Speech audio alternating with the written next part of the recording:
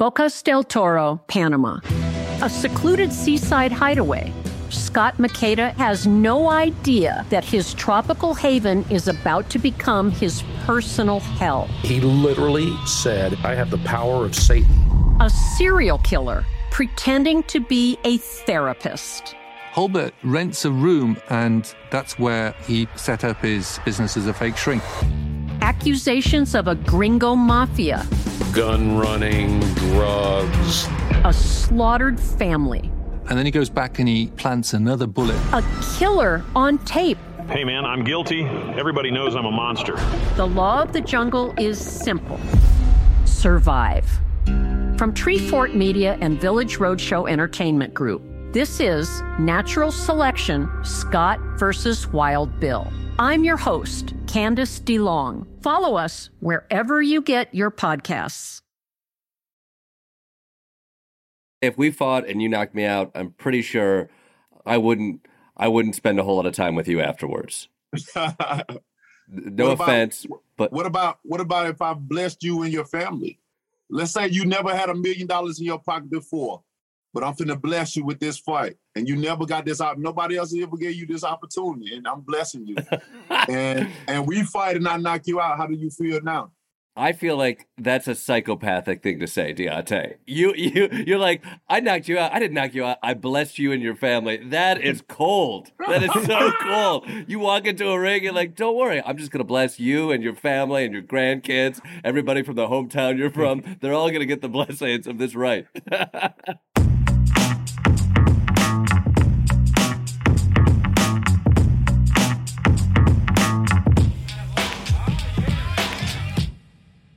So, hey, Jordan, I was, looking across some news articles, and I found one. It's called The Great Realignment, and I sent it on to you, and I thought it had some really kind of surprised me, headlines about what's happening. You know, one of them is, believe it or not, Republicans are becoming more working class and a little more multiracial.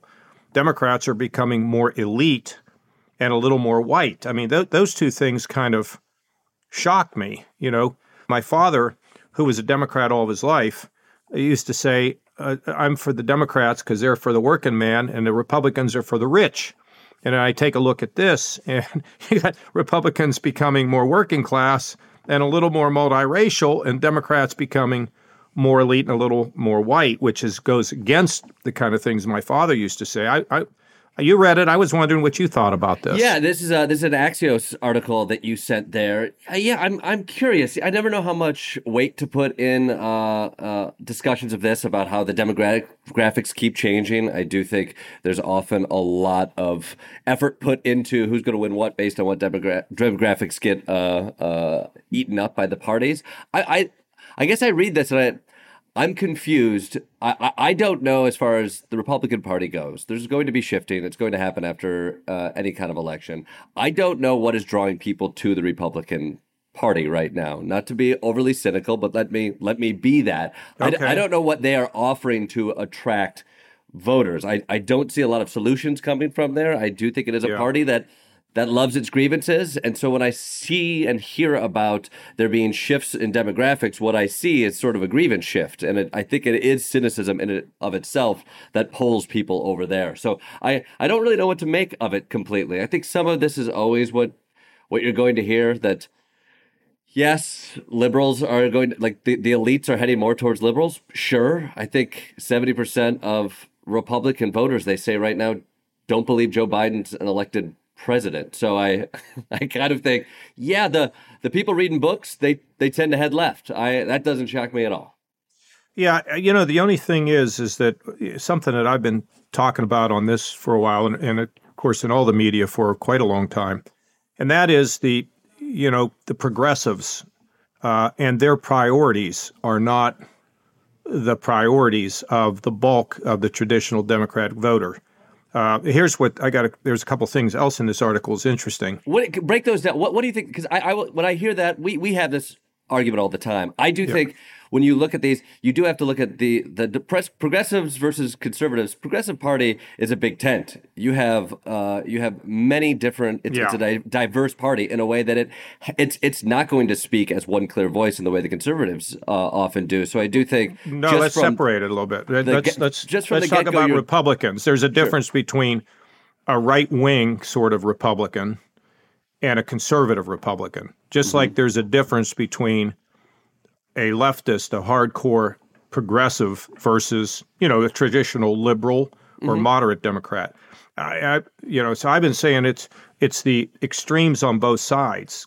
Would you? I think we got into this a little bit in our last podcast, though. Don't you think the Republican Party is being defined by its farther right ideas right now? I mean, I do think that 70% of Republicans don't believe Joe Biden is president. Yeah, that's a damning statistic that, to me, is emblematic of a party that's been hijacked by the far right. Well, except that's not the way the public sees it. That's why Republicans are going to win. I think they say that is the public, though. That's not those. No, what I'm saying is the public doesn't kind of look at it that way. Just for example, Hispanic voters here. There's an article about they're far less likely to support defunding the police, and far less likely to believe racism is built in our society. They have sort of traditional values. Some of it's based on faith, and there's a thing called the God gap, which affects people who are totally secular. They can have values that are not consistent with those people who are. I think to some degree, Jordan, that people tend to look at these polling as they like Trump or they don't think Biden's won or all that. I mean, I'm like with you, I can't hardly believe those numbers. But what's really mattering to people today is the economy. My gas prices are too high. I can't afford to go to the grocery store. But I will say this to you, Jordan. I really mean this. Part of the problem Republicans are going to have is if they win the majority, what is their agenda? I think you're right. I mean, I do think having to defend the status quo has always been an unpopular position. I think it was a little bit of a miracle from the Trump administration is like he was able to get in charge of the government and still run against it at the same time, which is a heck of a magic trick. So, the problem that Republicans will have is what is their agenda? And what the Democrats have to worry about, in my opinion, is that most Democrats are not in favor of getting rid of the police. Most Democrats are not. They believe there ought to be a border. They believe that, but they're drowned out by the left the same way that most Republicans are drowned out by the loud Trumpers. That's my view. I disagree with you in the usage of the word the same way, because I think the majority of the point of view of the conservative party right now is that of the extreme right. And I do think there is a lot of moderation out there. I don't disagree with you on that. I think when we talk about things like, we talk about defund the police, but I think you and I know the realities of that. Nobody's talking about defunding the police. Oh, no, they are. That's you know what? That's a marketing issue. I think when people talk about defund the police, that is a slogan that says we need to reappropriate the funds that we spend on police departments and put more into mental health. That's what people are actually talking about.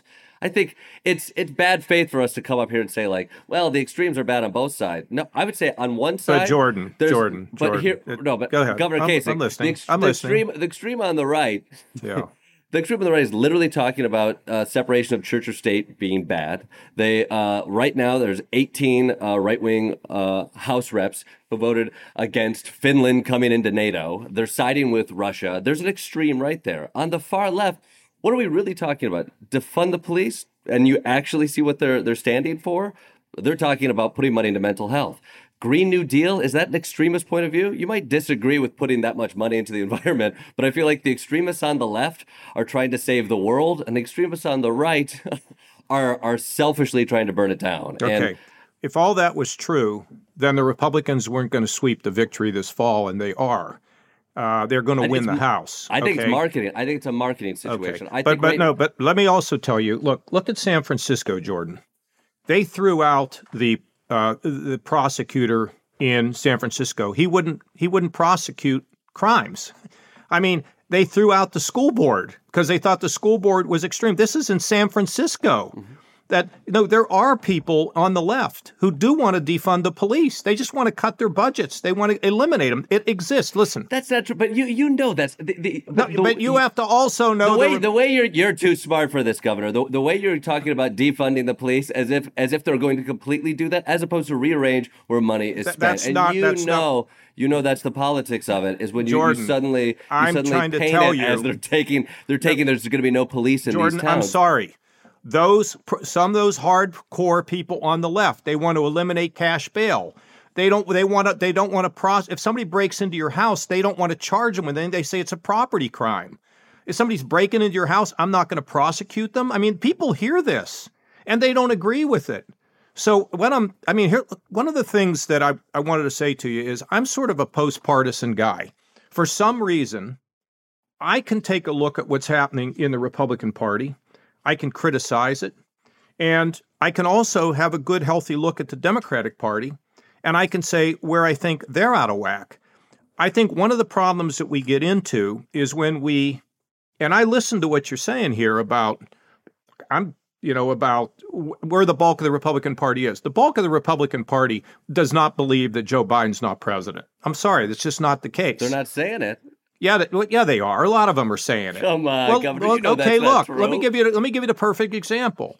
In the state of Georgia, where the governor was reelected overwhelmingly, the Secretary of State was elected overwhelmingly. In the state of Ohio, Mike DeWine, the governor, couldn't have been touched by anybody. And so what I'm saying to you is, there's examples of extremists, just like there's examples of the extremists on the Democratic side. But I know you don't see that, and that's just a fundamental disagreement. But it's not just marketing. It's not a marketing issue. People know what they're paying at the gas pump. People know if they don't feel safe. That's not a marketing issue. They see it and they don't like it, and that's what I'm trying to say. The problem Republicans are going to have is, what are you going to do about prescription drug costs? I don't hear them saying anything. What are you going to really do about getting the spending under control? I don't hear any plan for what they want to do. What exactly is your plan on the border? And I think we're going to have somebody that's going to come on and talk about immigration, and I will tell you that there's a chunk of Democrats that believe in the open border. They don't think we should have any border control. That's called extremist on the left. And that doesn't work. That's out of touch with Americans. That's not where most Democrats are. That's what I'm trying to say. I hear you on that. I don't think that's where most of the conversation of the Democratic Party is. I understand that there are extremes to both of those sides. I think it's a false equivalency to say that they're both extremists and pulling it in that way. I think they're working at different things. I do think you are right. There's a consequence to being in power, and I think you have to have solutions. And what I see is a Democratic Party that's having a hard time coming up with the right solutions, but I don't know what the right has to fix things like high gas. Yeah. We have a little boxing match happening here, Governor. I like this. We're going toe to toe. Yeah, I do. But the one thing that I want to be careful of is I know you are. But the one thing I want to be careful of is, people hear this stuff all the time. They turn on television, they listen to stuff, and it's just too much politics. What I hope we can do is to sort of take some of these things and calmly kind of look at them, like from afar, as opposed to being combatants in this whole stuff, and we'll have to keep working on it. We have to keep working on it. Yeah, because it's hard to escape those things that you kind of fundamentally kind of grew up with, and to say, oh well, you know what, he's right. I mean, my folks are wrong. It's hard for people to do it, but that's one of the things I think we want to do: find middle ground by us, getting rid of those extreme things and trying to figure out what solutions are. I think solutions, if we can have good conversations about solutions, then we're moving in the right direction. But how about this guest we have? I mean, I'm excited. Unbelievable. Unbelievable. Our guest this week is the former longtime WBC heavyweight champion. He's one of boxing's biggest forces inside the ring and a polarizing personalities outside of it. And he's also recently stepped onto the mic to release his debut single, Every Time, which is available now on all streaming platforms. The legendary Bronze Bomber from Alabama himself, Deontay Wilder. Deontay, welcome. Thank you guys for having me. How you doing? We're doing good. Deontay, I have to paint a picture for our audiophiles at home who are listening. You by far are coming to us from the the coolest situation I think I've yet to see. It looks like a spaceship. I think it might be I'm guessing, is this at home cinema that you're speaking from? Yeah, it is. This is relaxation all the way. It's a full definition of relaxation. I spend a lot of time in the theaters, and certain properties that I have. So, it's quiet time always in here, besides being in the meditation room. So, yeah, man. You also have a meditation room? You have a cinema and a meditation room at your home? Yeah, I have a hidden meditation room, actually. Hidden? Why? You have a hidden in your own house? Who's it hidden from? Yeah, well, I have 8 children. I'm working on 4 more. But I just like for it to be hidden. It's just something about sacred.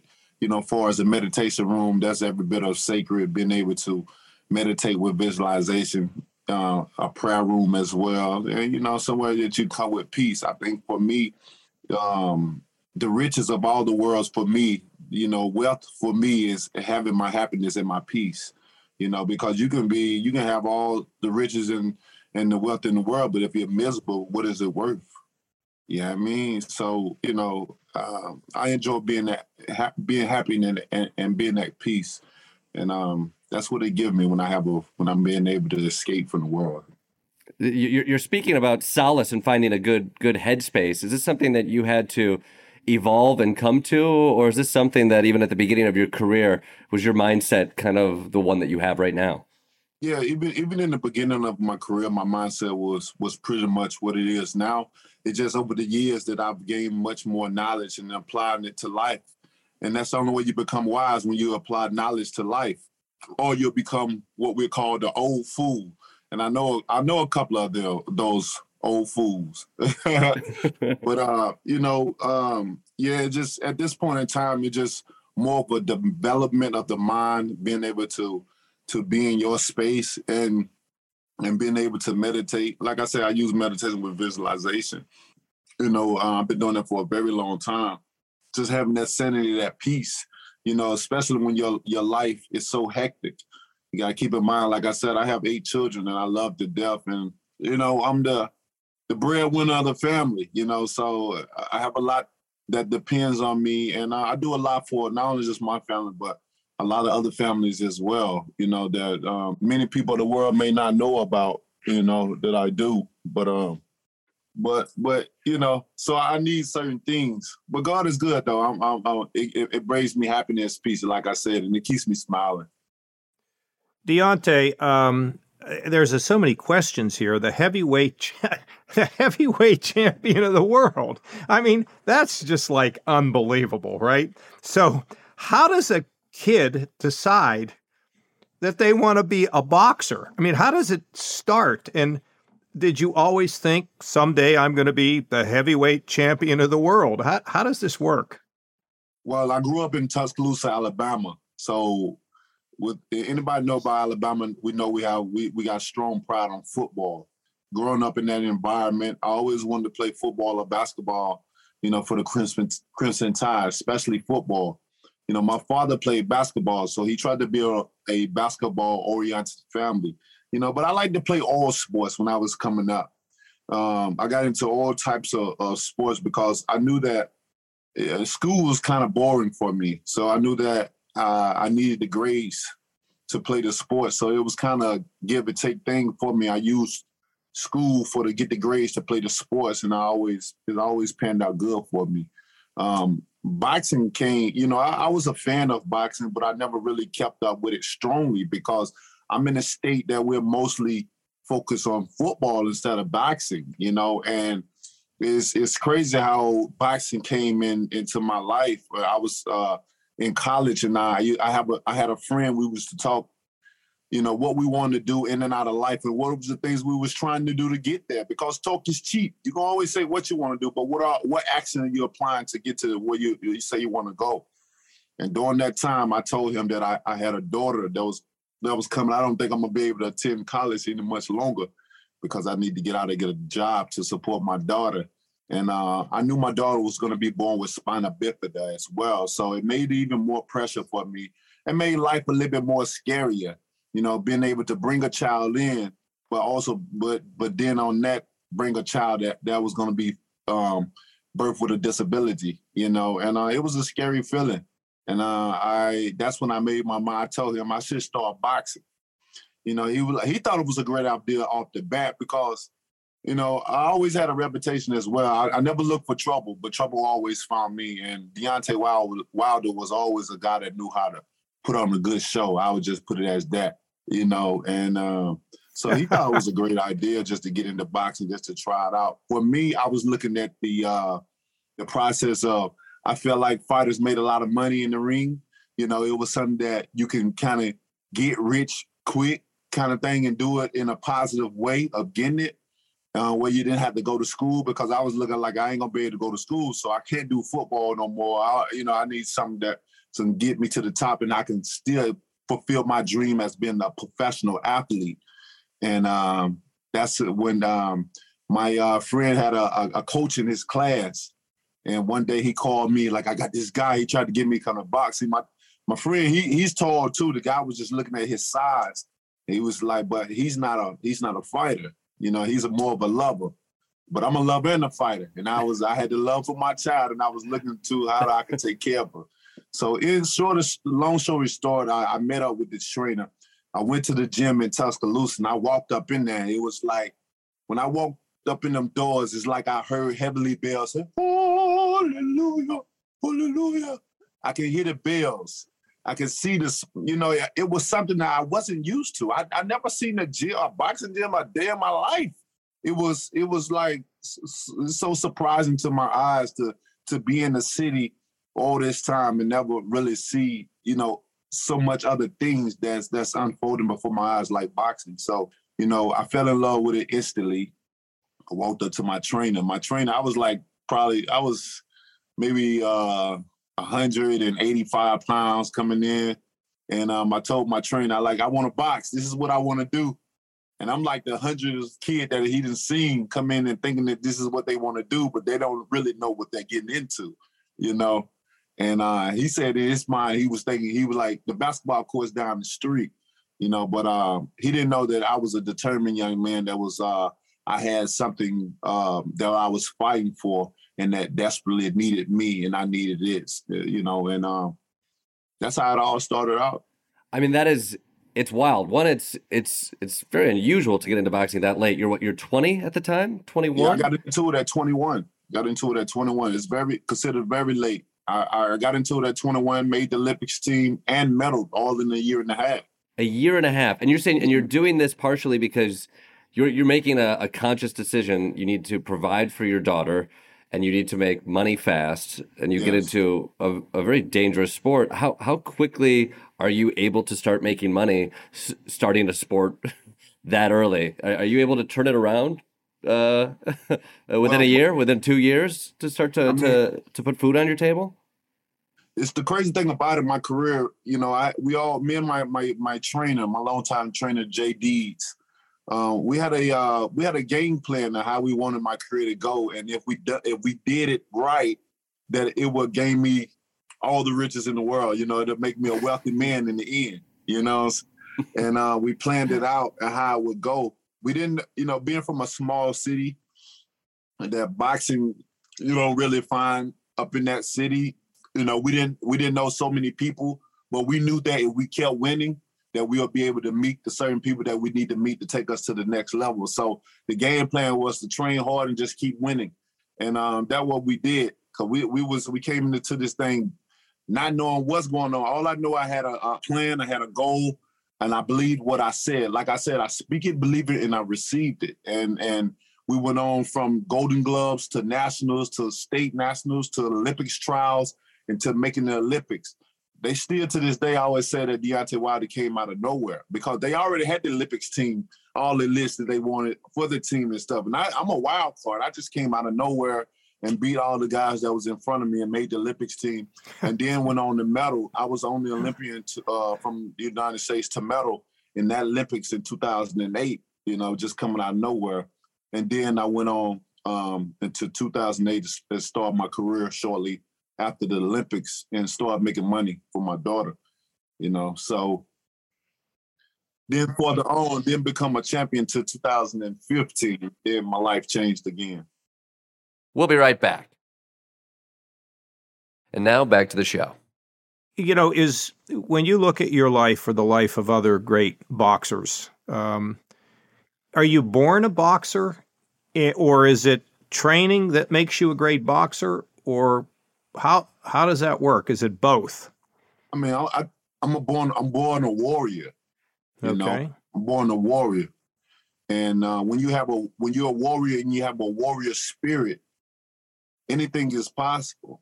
You know, you're not willing so easily to give up or give in on things when things get tough and get hard, because a lot of things got harder in my life.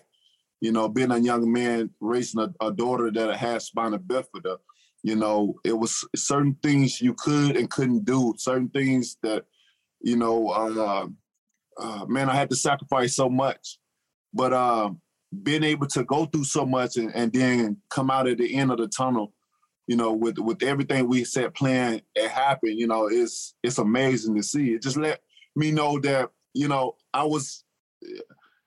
had a reason, I had a purpose to be a fighter. And it's not only just in the ring that we just consider ourselves a fighter.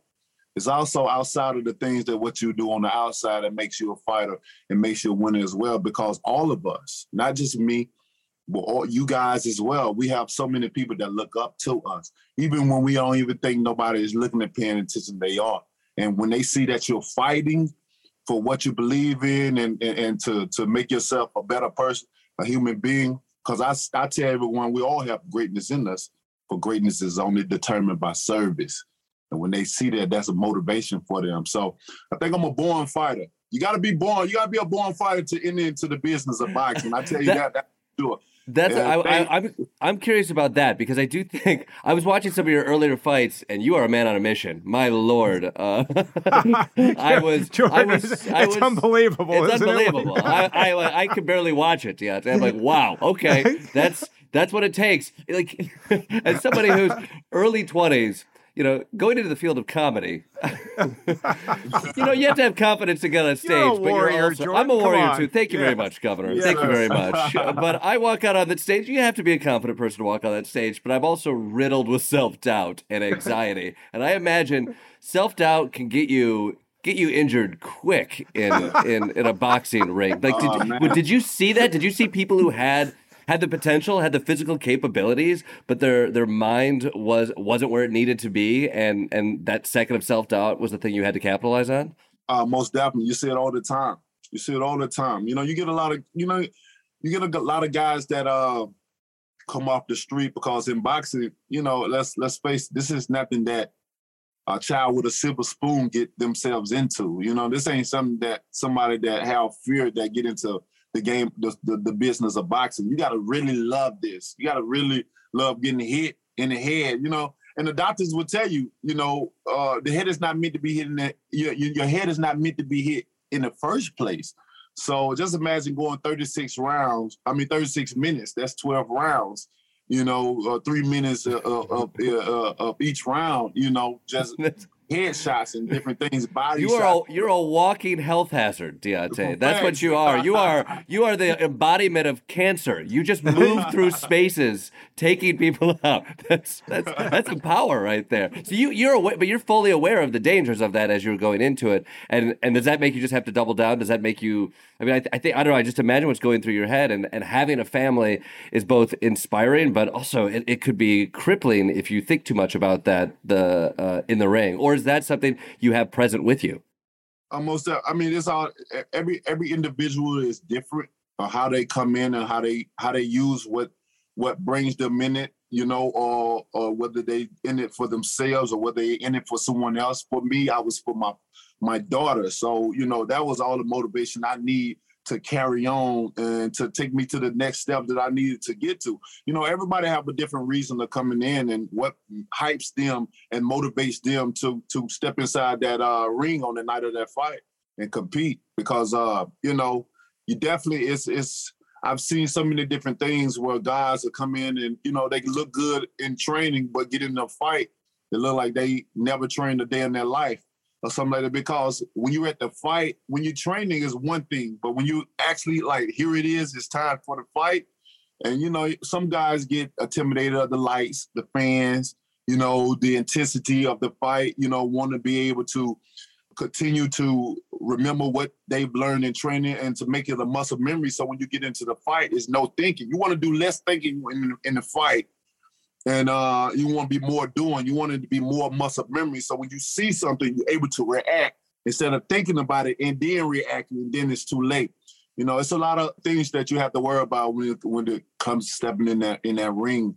You know, you got to understand that we're using everything, our mind, our body, eyes, everything is going and is functioning at one time. So you got to, you know, it can be a scary feeling at times, but when you understand certain things and know how to maneuver and work your way around the ring, it becomes a lot of fun. You know, it becomes a lot of fun. Then it becomes challenging. You know, you want to see, you know, what you're going to do with this fighter, how many rounds you can get this guy out of, or how many rounds you can get some work, what you need. It's so many different things, you know. That's why I love the business of boxing. And when you have so many different fighters that come all over, it's a world sport. And that's what makes it even more interesting, that you compete with guys all over the world. I never would have, without boxing, I never would have experienced my first country. And going out, if it wasn't for boxing, being able to compete with guys all over the world that had a goal and a dream just like me, you know, to get into something that make a hell of a lot of money and be able to support his family beyond their belief. You know, when you think, Deontay, about the trilogy, right? You know what I mean by the trilogy. Uh-huh. You and Tyson Fury. I mean, they say that at least one of those fights may have been the greatest heavyweight match in the history of boxing. When you knew you were going to fight this guy, and you fought him 3 times, okay? How do you get ready for that? I mean, so you're in the locker room, then you come out, and there's all the fans, and you know what you're going to walk into. How do you do that? You guys knew that there was a war coming. Yeah. What's the mindset? How do you deal with that? I mean, in the business of boxing, the terminology is either kill or be killed. And you have to have that mindset going in, because again, I pointed out a very important thing. The head is not meant to be hit in the first place. So one little jab can damage you. 2 jabs in the right hand can get you out of there. A right hand with me can you know, I would put people in seizures and broke certain things. So it's not meant to, you know, the business of boxing is nothing to be played with, you know. But when you can do it and you're capable of doing it and you understand the rules behind it and the danger that comes with it, it allows you to prepare for certain things. And I'm a born warrior. I'm a born king, a born leader. So it's not hard for me to get in that mentality of a warrior mindset. Now I'm finna get ready to go into battle. Either you have it or you don't. You know, I'm so thankful that I'm able to switch it on and off, being able to go into combat mode and to switch off and just to be regular me, because you need something to be able to motivate you and to switch on and say, now it's time to go to war. This is life and death. We got to go. We got to get it. Because others are coming to the, you know, while we're being able to risk our lives, you know, for the others' entertainment. You know, others come and watch. They want to see knockouts. They want to see someone get hurt and get knocked out, you know. And boxing, it allowed people to have such a thrill. And Fury so and Deontay, so Tyson Fury retired because he said you hit him so hard that he knew that he couldn't continue to do it. Do you guys have a relationship? I'm sure you have respect. Do you have a friendship with somebody like Tyson Fury? How does that work now for you? No, I don't have a friendship with him at all. Sometimes, you know, as you're growing up in the boxing world, you don't really have too many friends that you compete against and stuff. A lot of guys think that the closer you get to a fighter, the lesser you'll perform when you have to fight him, because you got to understand it's still a competition. Right. And, and a lot of guys don't want to have that feeling like, oh my God, it's my brother, I got to fight my brother, because I had to fight my brother one time before. Before I fought for a world title, Malik Scott, which is one of my trainers now, and I'm a head trainer, and I had to fight him for an elimination to fight for the belt, and we was tight. It's like my brother, but I had to give him that talk. I like, bro, we finna get ready to fight.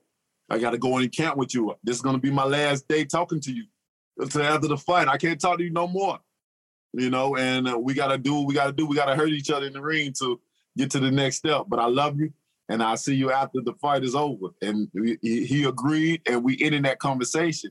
The next thing you know, after camp, we had to fight. I ended up knocking him out, but it just brought us even closer with a relationship. It's just something about fighting and the relationship that you had. It can either bring you farther apart or it can bring you even much closer, and certain guys that I have fought, it brought me a closer relationship with them. And certain guys I fought, it made them more angrier or it brought the relationship even further than it was. So it's weird and tricky how certain things can be. It's really just all up on the fighter and how they feel about that person. Deontay, if we fought and you knocked me out, I'm pretty sure I wouldn't spend a whole lot of time with you afterwards. No offense, but what about if I blessed you and your family? Let's say you never had $1 million in your pocket before, but I'm finna bless you with this fight, and you never got this out. Nobody else ever gave you this opportunity, and I'm blessing you. And we fight, and I knock you out. How do you feel now?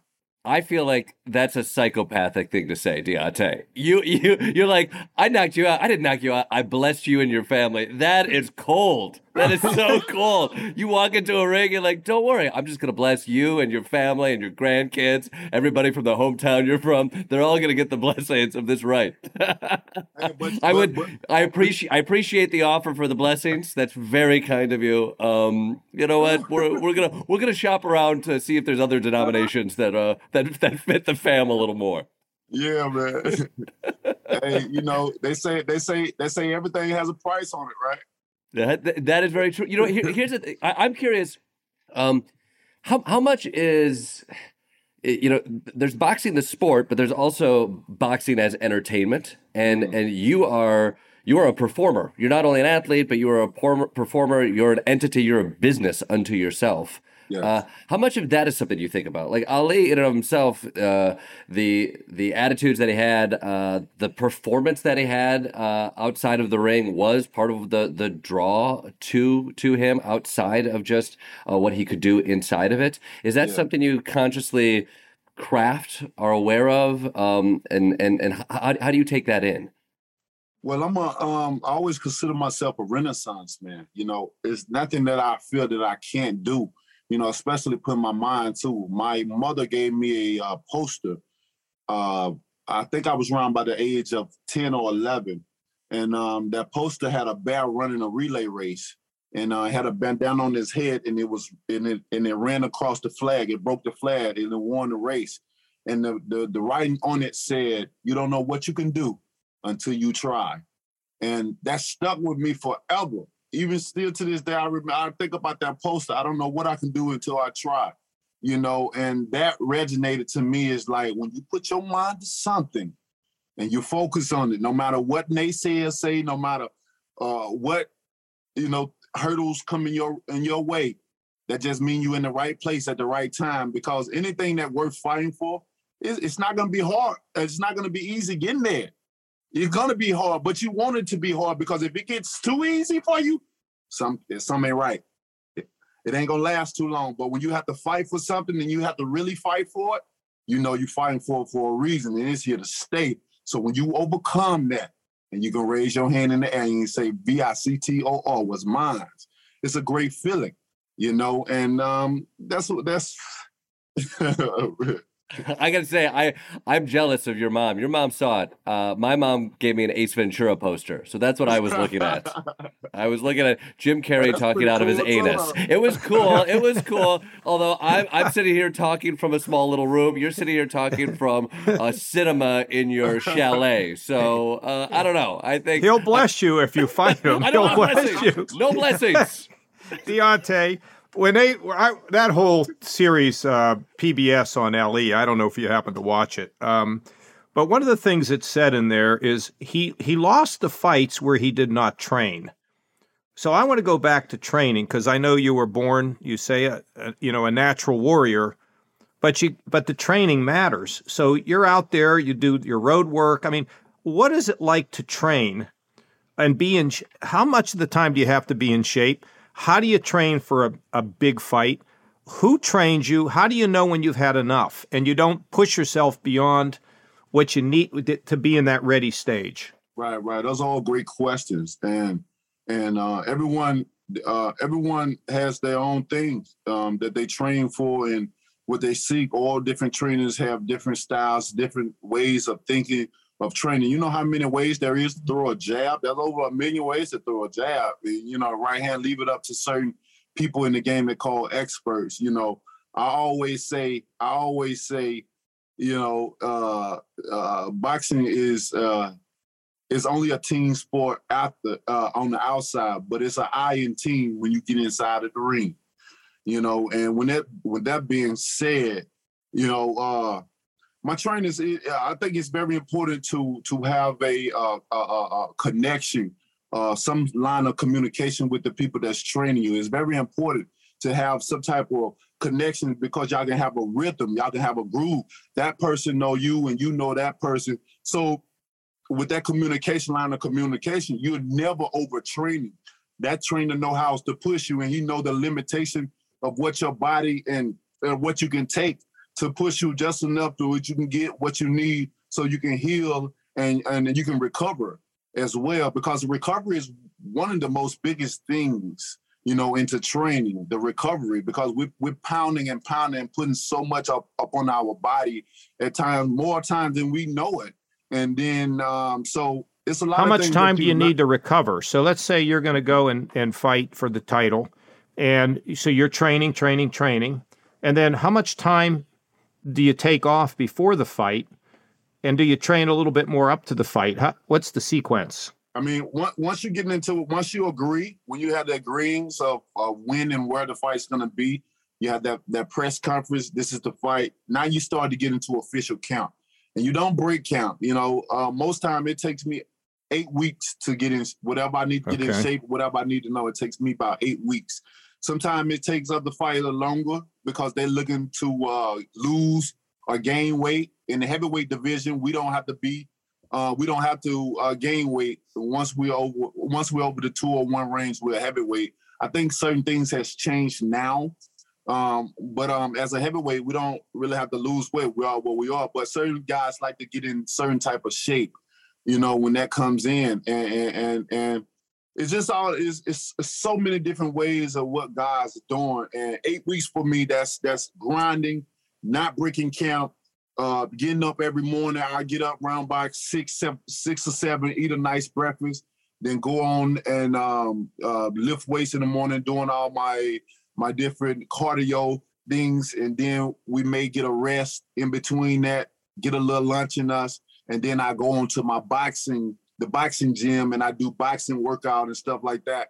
And then sometimes we may come back at night. If it's a sparring day, we'll spar. Sometimes sparring can be every day. Sometimes sparring can be every other day, depending on the sparring partners and depending on how I feel as a person. Because most time I have 3 to 4 sparring partners at a time that's in, and each one of it is changing back and forth on me, and I'm the only one that has to fight all the guys, and sometimes there can be a wear and tear on the body as well. And you just have to know over time, you know how to handle your body, and you know the routine of what it takes to train and get ready for a major fight. Unfortunately for me, I'm no stranger to it. And I just know the routines and the steps of it once you get there. So that's how you figure things out, being around and the development of your camp and the people that you come in, because it's always changing. Sometimes you may have guys that don't fit your style, or y'all don't, things have changed. Things always change in the business of boxing, as well. So, it's a very interesting business to be in. But if you're able to maneuver around certain things and able to do the business, it can make a poor man rich, and it can make a rich man poor. It's all about how you target this, how you target the business. We'll be right back. And now back to the show. I'm curious about the culture around it. I've gone to a handful of boxing matches, and some big ones, and it's fascinating sitting in the crowd, especially with the undercards, where you have a decent amount of the audience who may not have a working familiarity with some of the boxers there, and people identify with the boxers in the ring, and you pick the person you're rooting for, and they're fighting for you in that moment, and it's really compelling as an audience member to connect with someone like that. But it's also really interesting how people find the boxers that they connect to. And I think there's a lot of identity and there's a lot of nationalism. I was surprised that like an Irish fighter came up and suddenly I'm in Madison Square Garden and I see this group of Irish dudes over there getting way into things over there. And it's like, oh, clearly there's some hometown pride going on. But you can also start to see like factions and tribalism happening within an audience. And it gets really revved up because boxing is an intense sport. And I wonder, being there in the ring, being heated like that, how much, like, you're representing America when you're going abroad, like longest run of an American heavyweight champion in the longest time, I know. And so I wonder how much of that you're aware of. Is that, do you sense hatred in the audience? Is racism still at play when you're playing abroad? Is it here at home? Like, how is the audience at a boxing match from your perspective? I mean, from my perspective, when they come to see me fight, you get it all. You get it all. You get your lovers, you get your haters, you get, racism is everywhere. That'll never die out until we do something strongly about it, as human beings. But most of the time in my fights, people are very excited, at the end of the day, when it's all said and done, because it's a very emotional sport. The business of boxing is, and especially if someone clings to you and calls you their fighter, they all in for you. I have fans that say they're rolling with me until the wheels fall off. And you get a lot of fans that, they love you so much that anything someone negative say about it, they ready to go. They get rowdy. It's an emotional sport. It's like watching a relative inside of the ring and you can't help them fight, but, and it'll make you be like this on the outside, like, cause the anticipation and the emotions, whether you getting hit or you giving a punch, all that, is translating outside of the ring. And it becomes such a emotional thing, such an emotional wave that goes throughout the arena. And it can, as a fighter, it can take you. It can startle you a little bit if you're not focused on the task that lies at hand. It can take you. And the crowds, sometimes guys get intimidated by the crowds, or sometimes they get intimidated by, like I said, the lights and the overwhelming feeling of the fans and the electricity in there. It's so much that comes at you that you got to have a focus. For me, although I know a lot of things that go on, but when I come out of the tunnel, I try to stay as focused as possible. I have a tunnel vision, just like inside of the ring. I have a tunnel vision exiting outside of the tunnel to enter into the ring, because I don't want to be overwhelmed or excited or my mindset lose what I need to do at the game at hand, because I have screaming fans. I have electrifying energy in the arena, or certain things that can take you off of that focus. So all that just come with practice, though. It come with experience. Being able to practice going out there, and once you're successful multiples of times of doing it, you kind of get the grasp of certain things, and as it goes on, it don't surprises you or motivate you as much as it used to when it was brand new to you. And it's a beautiful thing, though. It's amazing feeling to see hundreds of thousands of people in the audience in the ring right there for you, rooting you on. You can feel the energy, the electrifying energy that's in the ring. You can feel the energy. You know, when they're shouting your name or saying anything, you know, I remember I was fighting a guy by the name of Arthur Spuker at the Barclays Center, and you had all the Polish come out. It was a big community of Polish in New York in Brooklyn, and to hear them like Paul, they was chanting their country name and stuff like that. You could feel the wind of the breath of people. You know what I mean? That's when you know it's real. Like, oh my, especially when I felt that same energy when I was in Russia, and they was saying, you can feel the wave of the wind. And I was like, and that could startle you a little Deontay, bit. I'm going to tell you something. You are blowing us away here. You are, Deontay. I've been privileged to be friends with Arnold Schwarzenegger for many, many years, and I'm sitting here listening to you about the challenge, about the dream, about the champion.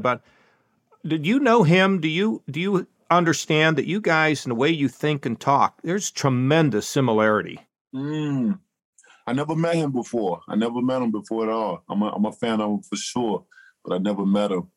Yeah, it's the same. How old is Arnold? How old is Arnold at this He's time? in his 60s. Well, he'd be 71 or 72. Wow. But, you know, he just doesn't have any fear, and he's focused, and he has a dream, and I'm going to do that. And, you know, and no matter what he does, whether it's acting or whether it was bodybuilding or whether it was politics, it sounds, I was just sitting here, I'm just amazing to listen to you. When's it time to quit? When do you say, because look, I'm worried about you. Muhammad Ali, right? He gets Parkinson's, they say, because too many head blows, I guess. Right. Tell us about, that's what Jordan and I want to understand. I mean, how do you know when to give it up? How do you avoid these serious injuries that you carry for the rest of your life? With fighters, you know when you know. You know, it's hard to ask a fighter when you're putting up your glove, because our mentality always feel like we got another round in us, we got another fight in us, we got another. You know what I mean? It's just like when you love doing something, you never want to stop. You never, especially when you're at a top level and you're making millions of dollars. You know what I'm saying? It's kind of, you know. Yeah. It's kind of hard to like when you know, and when especially when you're young and you're active and you do so. There's always a question: when are you able to stop? But only a smart man knows when they're able to stop. Only a man that have invested his money, have done the right things in his career, can really know and say, "Hey, I can give it up and don't have to come back no more." Most of the time, and guys, mostly. It's really 90, not say 95, but really 97 at 98% of fighters don't have nothing to show for after the business is over for. They only have things to show for while they're while they're active in the business. And I find it sad that, you know, we as fighters don't have nothing to show for after the business is over with. And the only reason I find that is because it's an individual business. This is not a team's business. You know, you gotta have everything. You gotta have everything on your own. Anything that you need, health insurance, you want to learn how to do 401ks or financially invest and stuff. You gotta, as a fighter, we have to go seek these things for ourselves. It don't come to us. We have to go discover and find everything on our own, you know. And sometimes, you know, as fighters, you know, you see most fighters come out of rural areas. They don't really know, you know, this business mindset or what's going on. All they know is I need money, I need it fast to support my family or whatever I need going on. That's why a lot of these guys get into bad deals. They sign bad deals with promoters that's notorious for, hey, I'm gonna make you 10 million, but I'm gonna take 20. You know, and the guys looking to the situation is like, I need money, and we know he's gonna get me, but let's see what I gotta sign. You know, it's so many different things, and but if you a man that have done the right things and had a plan and been able to take that money and invest that money, it's easy to retire. And that's what I have done, you know, and I could smile and say that when I took a mission to dictate my own career, to take hold of my own career, it allowed me to be able to expand my brand, my mindset of direction of what I wanted to do in my career. And as me and my trainer always had a game plan with starting out, it's a great feeling to be able to execute that game plan. And now, you know, I have multiple investments. I'm big in the real estate and different things that I have blooming, blossoming and blooming for my family for generational wealth. I have a great financial firm by the name of Lifelines Financial Group that does amazing in building my wealth and investing and stuff like that. And I'm very proud of that because I always tried to mentor other fighters to get them in a business mentality of doing things and I always think this can't be forever. This is a young man's sport. So you got to know what you got to know ahead. I'm a guy that plans ahead. I tell my children that they're blessed because not only do I think about their current situation and plan for them now, I plan for their future as well, you know, and that's what I've done. And it's been amazing. So if ever I have to get into boxing, it's not because I have to, but only because I want to, because of the love that I have for it and the meaning that's behind it, that people look at me. I'm a symbolization of hope. I'm a symbolization, a piece of being able to, if you want it, you believe it, you can achieve it and receive it. And I, you know, and you may see a Wilder, you know, coming back in there, giving out his love and his energy to people. And his blessings. You know, his Careful. blessings. That's right. Careful with those blessings. You need to be very careful doling those out. Deontay, you released a single. You're getting into music now. You've just released a single a month and a half. I'm curious about that. I'm curious, what are the chances? Are we going to see what's coming next? Is it an album or is there a fight coming up? What do we bet on? Which one are we going to see first? What we will see first, we'll probably see a music video. So I'm working on that. I'll probably release that in September, and to do that, and because it's been amazing with the music, just getting into it. Me and my brother, you know, we've always been musically inclined and in tune with music, but many don't know that I'm a PK, so I'm a pastor's kid, you know, so we grew up on a very religious family and certain things we couldn't do and listen to rap and R&B and any type of getting in the groove and moving, baby. That's a no-no. You know, my dad didn't believe in that and he didn't play with that. You know, I remember one time my sister would listen to Aaliyah, Rock the Boat, and he heard it one time. He said, girl, if you don't get that off your ear, rock the boat, rock the boat. I'm going to rock your boat. And, you know, we just couldn't listen to certain things if it wasn't talking about God or gospel and stuff like that. You know, it was a time that we didn't miss church in 10 years. You know, he was very religious and into it. So with that being said, we had a blockage on certain things we had access to and what we did because we was a representation of our Father. So what we do and how we act out in public and stuff, a representation would fall on my father. You know, no pastor or preacher would want to look shameful, you know, on their children. So as we became older, we started venturing out and stuff, especially in the music, because I'm so passionate about it. I think I did it the right way. I'm not like I'm getting into this thing as a starving artist. You know, I have my own money. I can support myself very well into the music. So I don't need certain help with certain things when they do something. And, you know, I know the right people to maneuver around in it and what I need to do as well. So that's kind of a blessing for me as well to have so much advantages. If I really, really want to take this serious, it's many things that I can do with it. And that's what we live because I'm not just the artist, I'm a producer, you know, I'm a songwriter, I'm a singer, I make beats as well. You know, I really get in the backstages of things of just not just being an artist, but just getting in the whole grasp of the music industry as it. And, you know, it's become a fun thing to me to do. But we're going to do the music video and then you'll probably see, before another song, you'll probably see me back in the ring. Well, Deontay, you're going to have Jordan and me right there ringside, I hope. I mean, we need to be your special guests. Why not? We'll be your special guests. I mean, we'll come out of the locker room with you. We'll wear capes if we have to, whatever it takes. I mean, I gotta say that's what. Yeah, that would be really fun. I know Mayweather brought Bieber out here. I think like what you need is a satirical comedian and a governor walking alongside you. That would be so. What an entourage! That's an entourage. Yeah, that would be it right there. Deontay, who are I mean, I've got a bunch of other things. I want to ask you about Buster Douglas. I want to talk about the health of the sport versus UFC. But let me ask you, the greatest of all time in any weight level, who you would put up there besides yourself, and maybe Tyson. Who would be the best? Well, I've always been a big Muhammad Ali fan. That's been always my icon and a big motivation for me in the sport of boxing. Not only for what he's done inside of the ring, but what he was able to do on the outside as well.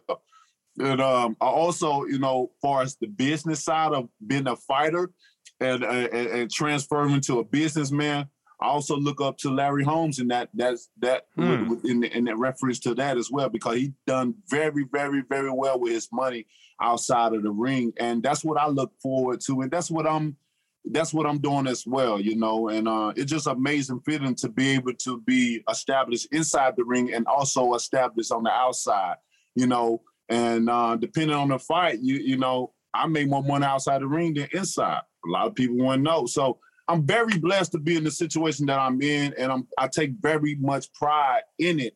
I'm really a true example of what it takes. If you put your mind to it and you believe in yourself, you can do it. And then I got a statue as well. I got a sanctioned statue in I saw that. I saw the picture of that. I mean, what else more do you need? You got a statue of yours. They don't give they don't give statues to living people. I've asked. Goodness. Trust me, I petitioned the city. They won't even get back to me. So you're doing something right. Oh man. It's so many things that I do outside of the ring as a fighter that people don't know. Because when I do events for unfortunate people, I really dig deep and try to get people that are really unfortunate to have certain things or do certain things. And I'm the type of person that I don't tend to have media there or anybody to put these people out there, And one lady asked me, why you don't have no media or nobody here? And I pulled her to the side because I had other people in our conversation. And I pulled her to the side and I told her, I said, ma'am, I know what I've done for you. You know what I've done, and God know what I've done today for you and your family. And for me, that's all I need. And then I told her, I said, and besides, I don't want to put you on camera when you're down. I want you when you're up. I want you when you're excited, when you're thriving and your life is amazing. I don't want to put you on camera and expose you to millions, on social media that I've helped you out in your downtime. Let me help you out when you're up, And she loved the fact that I came, that point of view that I came up with that. She smiled so heavily and she hugged me. She told me, she thanked me for that. And I do so many different things, especially with the kids. My heart is in it for the kids. And when my city gave me that statue, it represented and symbolizes so much. I had people coming from all over the states, even other countries, to come down to take part in the rebuilding of that statue for me. I had men break down in front of me, to show their sons what a true champion, what a real man, a really real symbolization of hope and peace. And if you put your mind to it, you can do anything in this world, no matter what. Especially with the history of where the statue is and the state that we're in. We're talking about the heart of Dixie now. We're talking about in an area where blacks were prohibited to even come unless they was working in the houses there.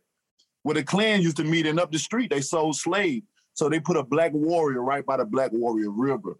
And man, you talking about drenched with tears after the governor, describes me, because me and the governor are good friends. We used to play basketball back in the day all the time at the YMCA. And, he knew how hard that it took me to get to this point, how much dedication and pride and my willingness to provide for others, how willing I was to do that. And for him to describe and break down so much things I've done, it's just, I couldn't believe it. I'm still in shock that my city sanctioned a statue, but this ain't nothing like a federation or organization buying something and put it on their property like I'm gonna do. I'm gonna buy, I'm gonna get another statue made, I'm gonna put it on my property. But this is something that was sanctioned by the state of Alabama. It had to go through it went 4 years through a process, and it took 3 years for us to put it up. But that 3 years was all determined on me. I'm an energy type of person. I didn't feel like it was time to be put up, although it was finished. I didn't want it to be up yet because I wasn't in it for the clout or hey, I got a statue kind of. It wasn't me. I'm an energy person, and certain things, I do things on timing, and it didn't feel like the timing. But this year, it felt like the time to do it, and we did it, and it was amazing. And I'm forever grateful, just the meaning. I know the ultimate meaning behind that statue and what it means and what I even experienced for myself from others to come in and to experience with me. And even in my children, to see my children, to be able to indulge in them with this statue and to see my children jump around like, my daddy. That's a blessing because I'm still young. I'm not old. I'm not retired. I'm not, not all the things that you usually see people are in a situation when they're receiving a statue. I can still go and visit and be with my kids and enjoy and tell them about certain things and still go on. They allow everything that I've done, in life. For me, I look like they put it all in stone within a statue for me. And that means everything for me. And like I told my children, when the inevitable finds me, because it's going to find all of us one day. So we got to prepare. That's why everyone has greatness in them, but greatness is only determined by service. So we must apply each and every day to get great results. And I told my children, when the inevitable finds me, y'all going to have my ashes, you're going to have my will, and you're going to have that old statue sitting out there. Anytime y'all get ready to come and talk or whatever, so I'm very honored and pleased to have that statue. I don't know no father within the 20 years have had a statue, and it's a big deal for me. It put me above the rest for sure, hands down. Wow. Well, congratulations. That must be a pretty amazing thing to experience and to have there. Deontay Wilder's debut single, Every Time, featuring Marcellus Wilder, is available on all streaming platforms. Deontay, thank you for talking to us, and I'll get back to you on the blessings. Yes, indeed.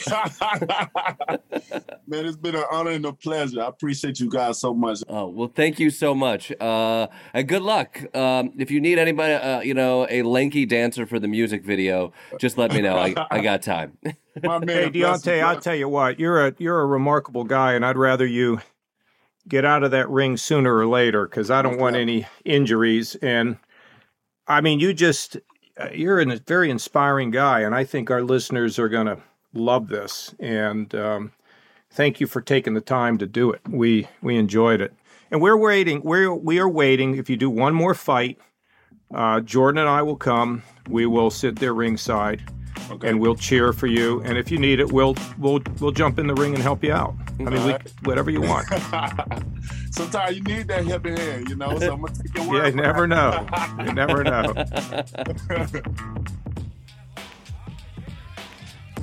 Hey, everybody. Jordan here, your favorite host of the Kasich Klepper podcast. Thank you for listening this far. If you like what you hear, click like or thumbs up or whatever icon signifies a positive reaction. We love your ratings. We love your thoughts. Reach out to us on social media. Let us know what you want us to talk about because I'm tired of answering the governor's questions and I just prefer to answer yours. Thanks for listening. Talk to you soon. Kasich and Klepper is a production of Treefort Media, hosted and executive produced by John Kasich and Jordan Klepper. Treefort Media's executive producers are Kelly Garner, Lisa Ammerman, and Matthew Kugler. Line producers Oscar Guido. Associate producer Lee Albanese. Audio direction by Tom Monahan, head of audio for Treefort, with production and editing by Maxwell Carney. Sound editing by Abigail Sullivan. Talent booking by Blythe Asher. With additional production help from Tim Schauer, Haley Mandelberg, Lindsay Whistler, Colin Motel, and Anastasia Ibrahim. This podcast is powered by Acast.